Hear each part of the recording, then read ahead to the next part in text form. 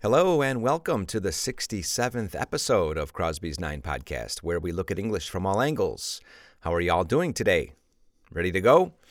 Good. I was thinking earlier about something I said yesterday without thinking. Have you ever said anything without thinking before? Have you ever said something without planning to say it or without really thinking first? We have an expression for that. It's called to say something off the cuff. Can you repeat, please? I said it off the cuff. I said it off the cuff. Yeah, to say something off the cuff is to say something without preparation. A lot of times we see this in politics or in sports or when someone gives an interview and they say something without thinking and they say it and they regret it later. Oh my gosh, I didn't mean to say that. Well, I said it off the cuff. And then they regret it. Maybe it's an interview in a locker room with an athlete. Can you repeat with an athlete? With an athlete.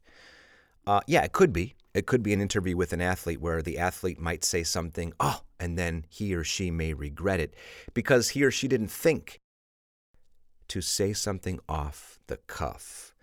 And I say politics because a lot of times journalists will interview politicians and they will catch them on the street. Hey, what do you think about this? What do you think about that? Well, I think this or I think that. And then they regret it. It's a comment that you regret saying. It's a remark that you don't plan to say. You don't think about it. And so it's a really cool expression. It's to say something off the cuff, which basically, again, means to say something without planning it or thinking about it. And a lot of times you have negative consequences. You pay the price for having said it. Can you repeat, please, with me there? You pay the price for having said it. You pay the price for having said it. Yeah, off the cuff. And my question is, how do you spell cuff? No, not cough. I'm coughing. I am coughing. It sounds like cough, but it's pronounced cuff. Not cough, cuff. How do you spell cuff? C-U-F-F. C-U-F-F. And by the way, I have to mention this. The verb to cough, is it a regular verb or an irregular verb? To cough is a regular verb. But how do you pronounce it in the past? Coughed. How do you pronounce it in the participle? Coughed. Okay, good. Now, next question. What's a cuff? We were talking about the expression to say something off the cuff. Well, a cuff is the bottom part of a sleeve. It's the end of a sleeve, right? If you have a long sleeve shirt, the part at the end of the sleeve is called a cuff, where you button it, where you have the button and you button the cuff together. That's called a cuff, the end of a sleeve. And there are other words related to cuffs or cuff, like cuff link. Now, you probably know the word link.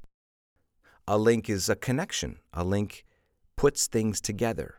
And a cuff link is a piece of metal that some men use to close their cuff. In other words, it's a piece of metal that instead of using a button, you use what's called a cuff link. It links the cuff together. Right? It links the cuff together. So to say something off the cuff, you have the cuff link. You know, a lot of times I will wear a long sleeve shirt, but I don't use cufflinks. In fact, I have almost never, I don't think I have ever used cufflinks, maybe on a couple occasions. And I typically roll up my sleeves. Can you repeat, please? I typically roll up my sleeves, or I typically roll my sleeves up. So to roll up is when you take your sleeve and you turn it, twist it, turn, twist, twist, twist, turn, up to the top. I like to wear my long sleeve shirts above my elbow. So you can divide that phrasal verb. I can roll my sleeve up or I can roll up my sleeve. What's the opposite of to roll up? To roll down. To roll down. I roll down my sleeve. I don't like rolling down my sleeve. The bottom half of the sleeve, all the way down to the cuff, is wrinkled when I roll my sleeve down. And what about windows? Even today in English, we talk about rolling up the window or rolling down the window, which is kind of funny because windows in the car, I'm talking about windows in the car, are electric. But even though they're electric, right, we use the manual concept of rolling it up and rolling it down, because in the old days, before electric windows in cars, they were manual, and there was this crank. What's a crank? A crank is like a little device with a handle and a round cylinder at the end that you move in a circular direction, right? If you roll the window up, I think you go counterclockwise, if I recall, and to roll the window down, you do it clockwise. Rolling it up, rolling it down.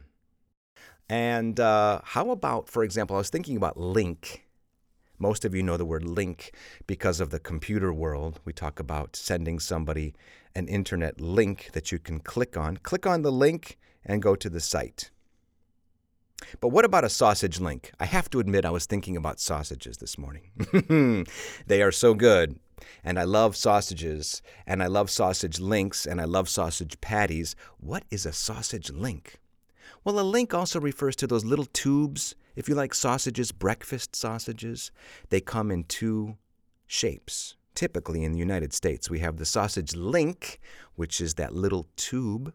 You get 3 or 4 with breakfast.